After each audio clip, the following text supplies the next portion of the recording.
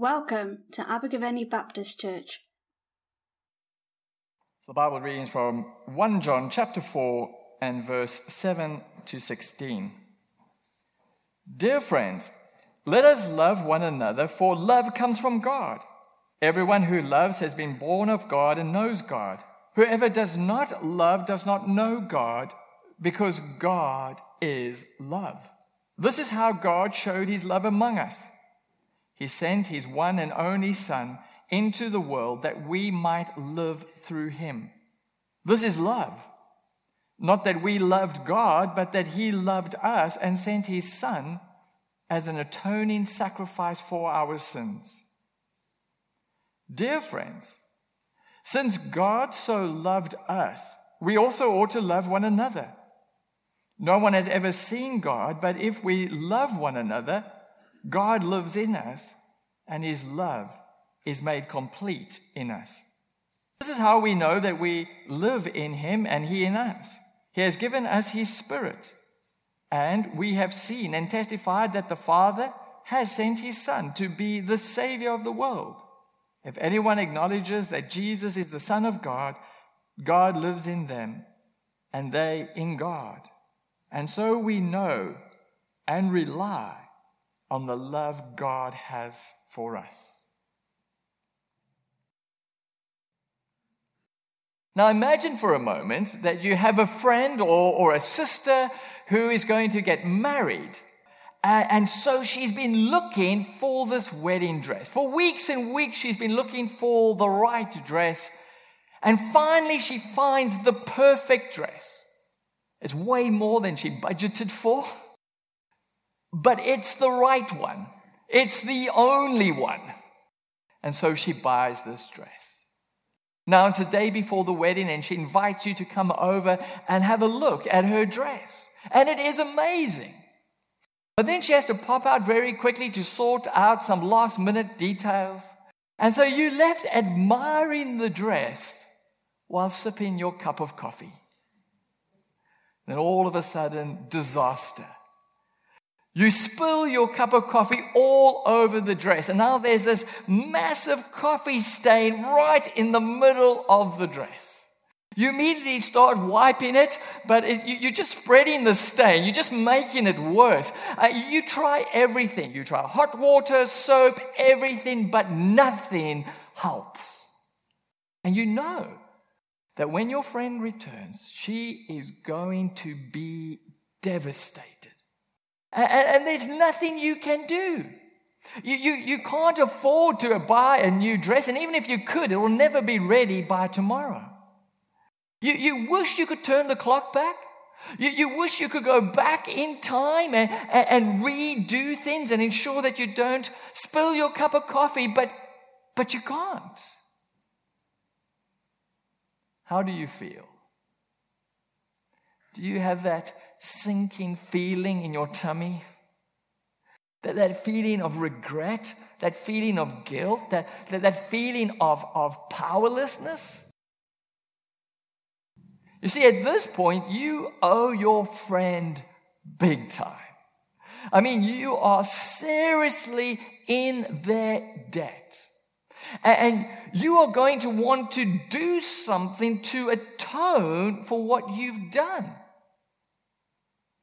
Because you know when your friend returns, she is going to be furious. And rightly so, because you've ruined the dress. And it's your fault. There will be a major breakdown in relationship. And so you're going to want to do something to atone for what you've done. You want to do something to make amends, to make things right again, to make it up to them. And we call this atonement, which means at one-ment. It's all about being at one with each other. It's all about being reconciled and restored into a right relationship after there's been a major break in relationship. In order to achieve that atonement, that reconciliation, you're going to want to do something to atone for what you've done. And in our story, you're going to first of all, you're going to need to confess that you spilled the coffee, that it's your fault. And you're going to have to say sorry and really mean it. And then you're going to have to at least offer to buy a new dress, to pay the price. And then you're going to have to hope that your friend is going to accept your act of atonement. And this is the world we live in. For a greater or lesser degree, we are continually offending people and being offended by people. And so we are continually doing things to atone for what we have done. I offend Victoria, so I might buy her some flowers to make amends, to atone for what I've done. But in a far greater way, we all need atonement between us and God. So in 1 John chapter 4 and verse 10, it says, "This is love, not that we loved God, but that he loved us and sent his Son as an atoning sacrifice for our sins." We need atonement for our sins because we have all sinned. What is sin? Well, sin is firstly, essentially, a broken relationship with God. We, like all humans, have turned our backs on God. We've rejected his love. We've rejected the life he offers.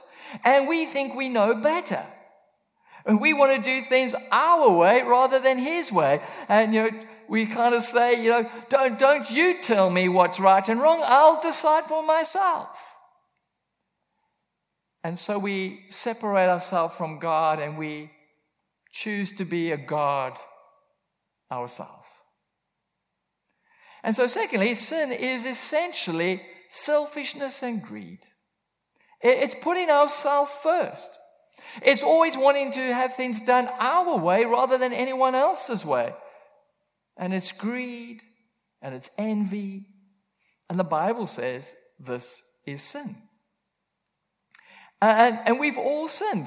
In 1 John chapter 1 and verse 8, it says, "If we claim to be without sin, we deceive ourselves and the truth is not in us." We've all sinned. I certainly cannot claim to have always been in a right relationship with God. Too often I've turned my back on God and done things my own way, which has often led to a lot of regret. And if I'm honest, I have to admit that there's evil in my heart. I'm innately selfish and greedy. And I often make mistakes. I often get things wrong. And so I wish I could go back in time and redo things, but I can't. And we've all sinned. And so we're left with regrets and guilt. And guilt is like a debt that we're unable to pay.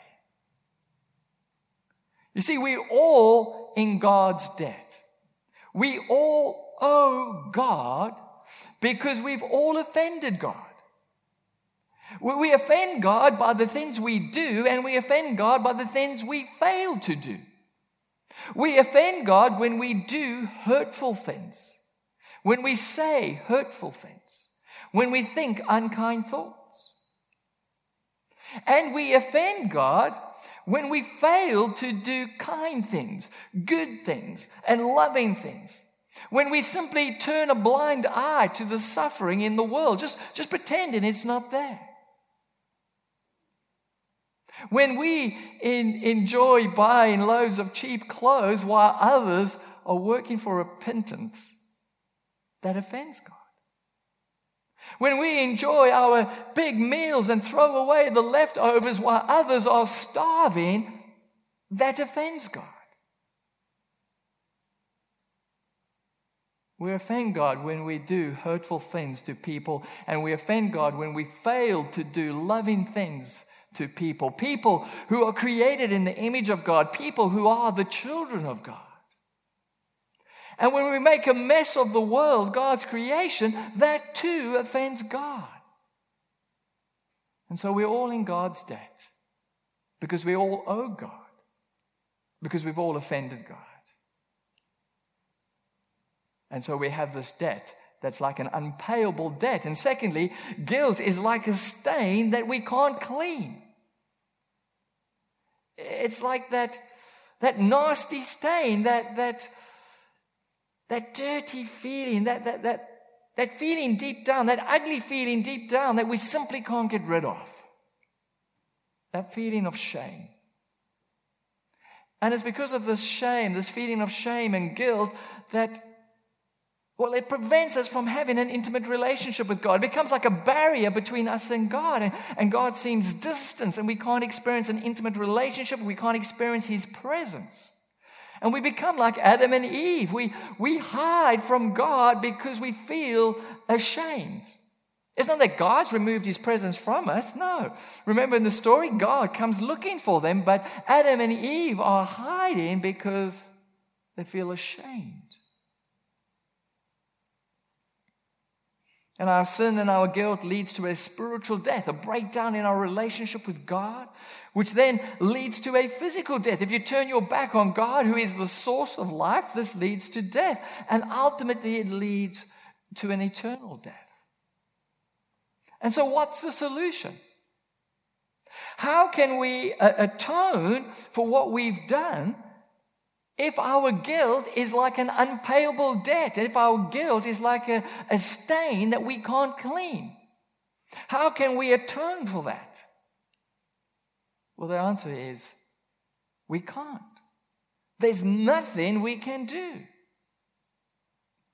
So what's the solution? Well, the one solution could be that God simply says, well, I'll just forgive you. Don't worry about it. It's not really a big deal anyhow. Don't worry. I'll just forgive you.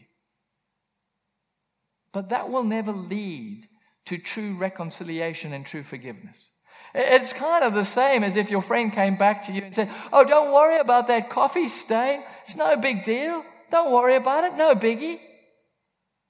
That will never lead to true reconciliation and true forgiveness. You can't simply pretend nothing happened. The dress is still ruined. You first need an act of atonement. Only then you can have true reconciliation and true forgiveness. So what's the solution? Well, we're told in that verse, 1 John chapter 4 and verse 10. This is love. Not that we loved God, but that He loved us and sent His Son as an atoning sacrifice for our sins. Because we are unable to atone for our own sin, God, in a profound act of love, comes to us in the person of Jesus and dies a gruesome death on the cross as an atoning sacrifice for our sins. What does an atoning sacrifice mean? Well, firstly, it means that through Jesus' death on the cross, God pays the debt that we were unable to pay. God doesn't say, oh, it's no big deal. Don't worry about it. Don't worry about the way you hurt people. Don't worry about the way you messed up the planet. Don't worry about that. It's no biggie. No, God doesn't say that. He says, this is serious. There is a cost to what you've done. The debt needs to be paid. Your sin needs to be dealt with. And on the cross, Jesus deals with our sin. On the cross, He pays the price for our forgiveness. On the cross, He pays the debt that we owe God by dying for us, by dying the death we should die, so that we can experience true reconciliation and true forgiveness. 1 John 1 and verse 9 says, if we confess our sins, He is faithful and just and will forgive us our sins and purify us from all unrighteousness. To be forgiven means your debt has been paid in full. Secondly, it means that through Jesus' death on the cross, God cleans the stain that we can't clean. Take note in 1 John 1 and verse 9, it doesn't say that God just forgives us, but He purifies us. To be purified means that God removes our guilt. God, our guilty conscience is cleaned. To be purified means that our guilt is removed, it's blotted out, it's remembered no more. The slate is wiped clean. When we ask Jesus to forgive us, he doesn't just forgive us, but he purifies us. Our guilt is blotted out, it's remembered no more. That's the good news. You see, Jesus didn't come to rub it in. He came to rub it out. I can remember hearing a testimony by this girl who was a drug addict and a prostitute. And she felt completely powerless to change. She felt unloved and she felt dirty. She did an Alpha course, and at the end of the Alpha course, she put her faith in Jesus. And when she shared her story with the church at the end of the Alpha course, it was remarkable. And what simply stood out was when she just stood there and said, clean. I feel clean. That's an extreme example, but we can all experience this forgiveness and know that we are clean.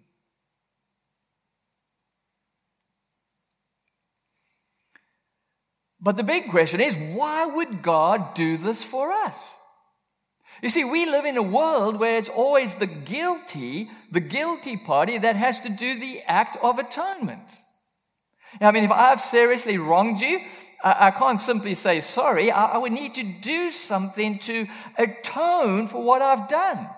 But over here, it's not the guilty that makes the atonement, it's the innocent. God, who is innocent, pays the debt, our debt, for us. Why does God do that? The reason he does that is simply because that's how much he loves you. He loves you so much that he's prepared to die for you. If you were the only person in the whole world, God would have come in the person of Jesus and died for you because he loves you. It's that personal.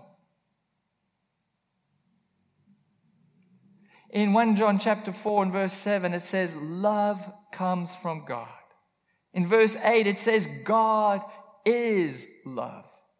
In verse 10, it says, this is love, not that we loved God, but that he loved us and sent his Son as an atoning sacrifice for our sins.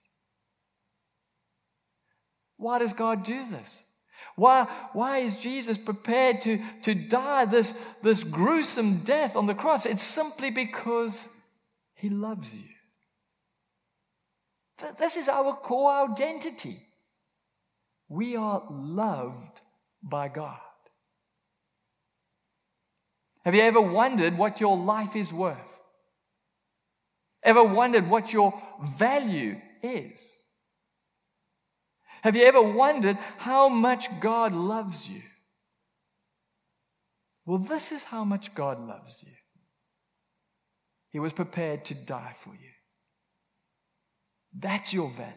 That's your worth. That's how much God loves you. Why does God love us so much? Is it because we've done something to deserve this and earn this? No. In verse 10, it says, this is love, not that we loved God, but that he loved us. God's love for us is not dependent on us first loving God. God's love for us is not dependent on how good we are, or how successful we are, or how spiritual we are, or how sorted we are. God's love for us is not dependent on how good we are, it's only dependent on how good he is. God loves you because God loves you. Because God loves you. Therefore, there is absolutely nothing you can do to make God love you more. And there's absolutely nothing you can do to make God love you less, because God already loves you completely and fully. And He's proved this by dying for us. And so all we have to do is receive this love by simply confessing our sin and asking for forgiveness and allowing God to remove all our guilt and shame and allowing God to pour His love into our life. I can remember when I was a teenager, I always kind of felt that there was something missing in life.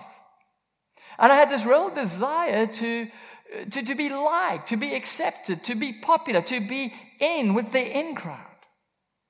And I can remember thinking that the best way to do this was to do well at sport. If I did well at sport, then people would like me and accept me, and I would be in with this in crowd. And I did do well at sport, particularly at water polo and at surfing. I made the school's first team. I made the county's team. Eventually, I even won the South African under-19 wave ski surfing competition. But nothing changed. It still had this feeling that something was missing, and I still had this feeling that I had to do things to earn people's acceptance. There was some time after that I decided to go to church, to try church. And it was there that I was confronted with this amazing love of God. And you know what the amazing thing was?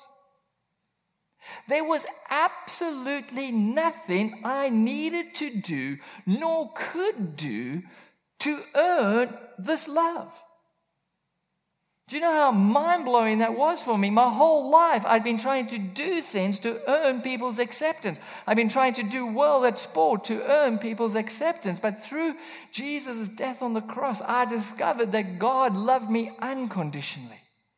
That there was absolutely nothing I could do to make God love me more, and there was nothing I could do to make God love me less. And when I was confronted by this amazing love of God, it demanded a response from me.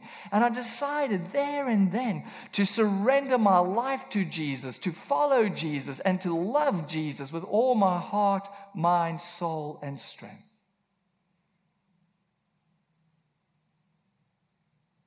How about you? Have you received this amazing love of God? Is this your core identity? Do you know that you are loved by God? See, your core identity doesn't have to be a feeling of being unworthy or inadequate. Your core identity doesn't have to be a feeling of being guilty or being unclean. You can simply come to God, confess your sins and say sorry. God will remove all your guilt and shame. God will pour His love into your life. And you'll have a whole new identity. Forgiven, clean, loved. If you would like to receive this new identity, then I would ask you just to simply pray this prayer that will be up on the screen with me. We can all pray it together. Heavenly Father, I confess that I am selfish and that I have often turned my back on you and do things my way rather than your way. I'm sorry for all the selfish things I have done and for all the hurt that I have caused. I'm sorry for the times when I have simply turned a blind eye to the needs of others. Please forgive me and cleanse me. And thank you that your love for me is not dependent on me first loving you. It's not dependent on how good I am, or how sorted I am, or how spiritual I am. But it's only dependent on how good you are. Thank you that you love me because you love me because you love me. Thank you that you love me so much that you died for me. And so, Heavenly Father, by your Holy Spirit, please pour your love into me afresh, so I may experience your love and know that I am forgiven and cleansed and loved by you. I ask this all in the name of Jesus. Amen. Thank you for listening to our podcast. For more information about Abergavenny Baptist Church, please visit our website at abergavennybaptist.co.uk.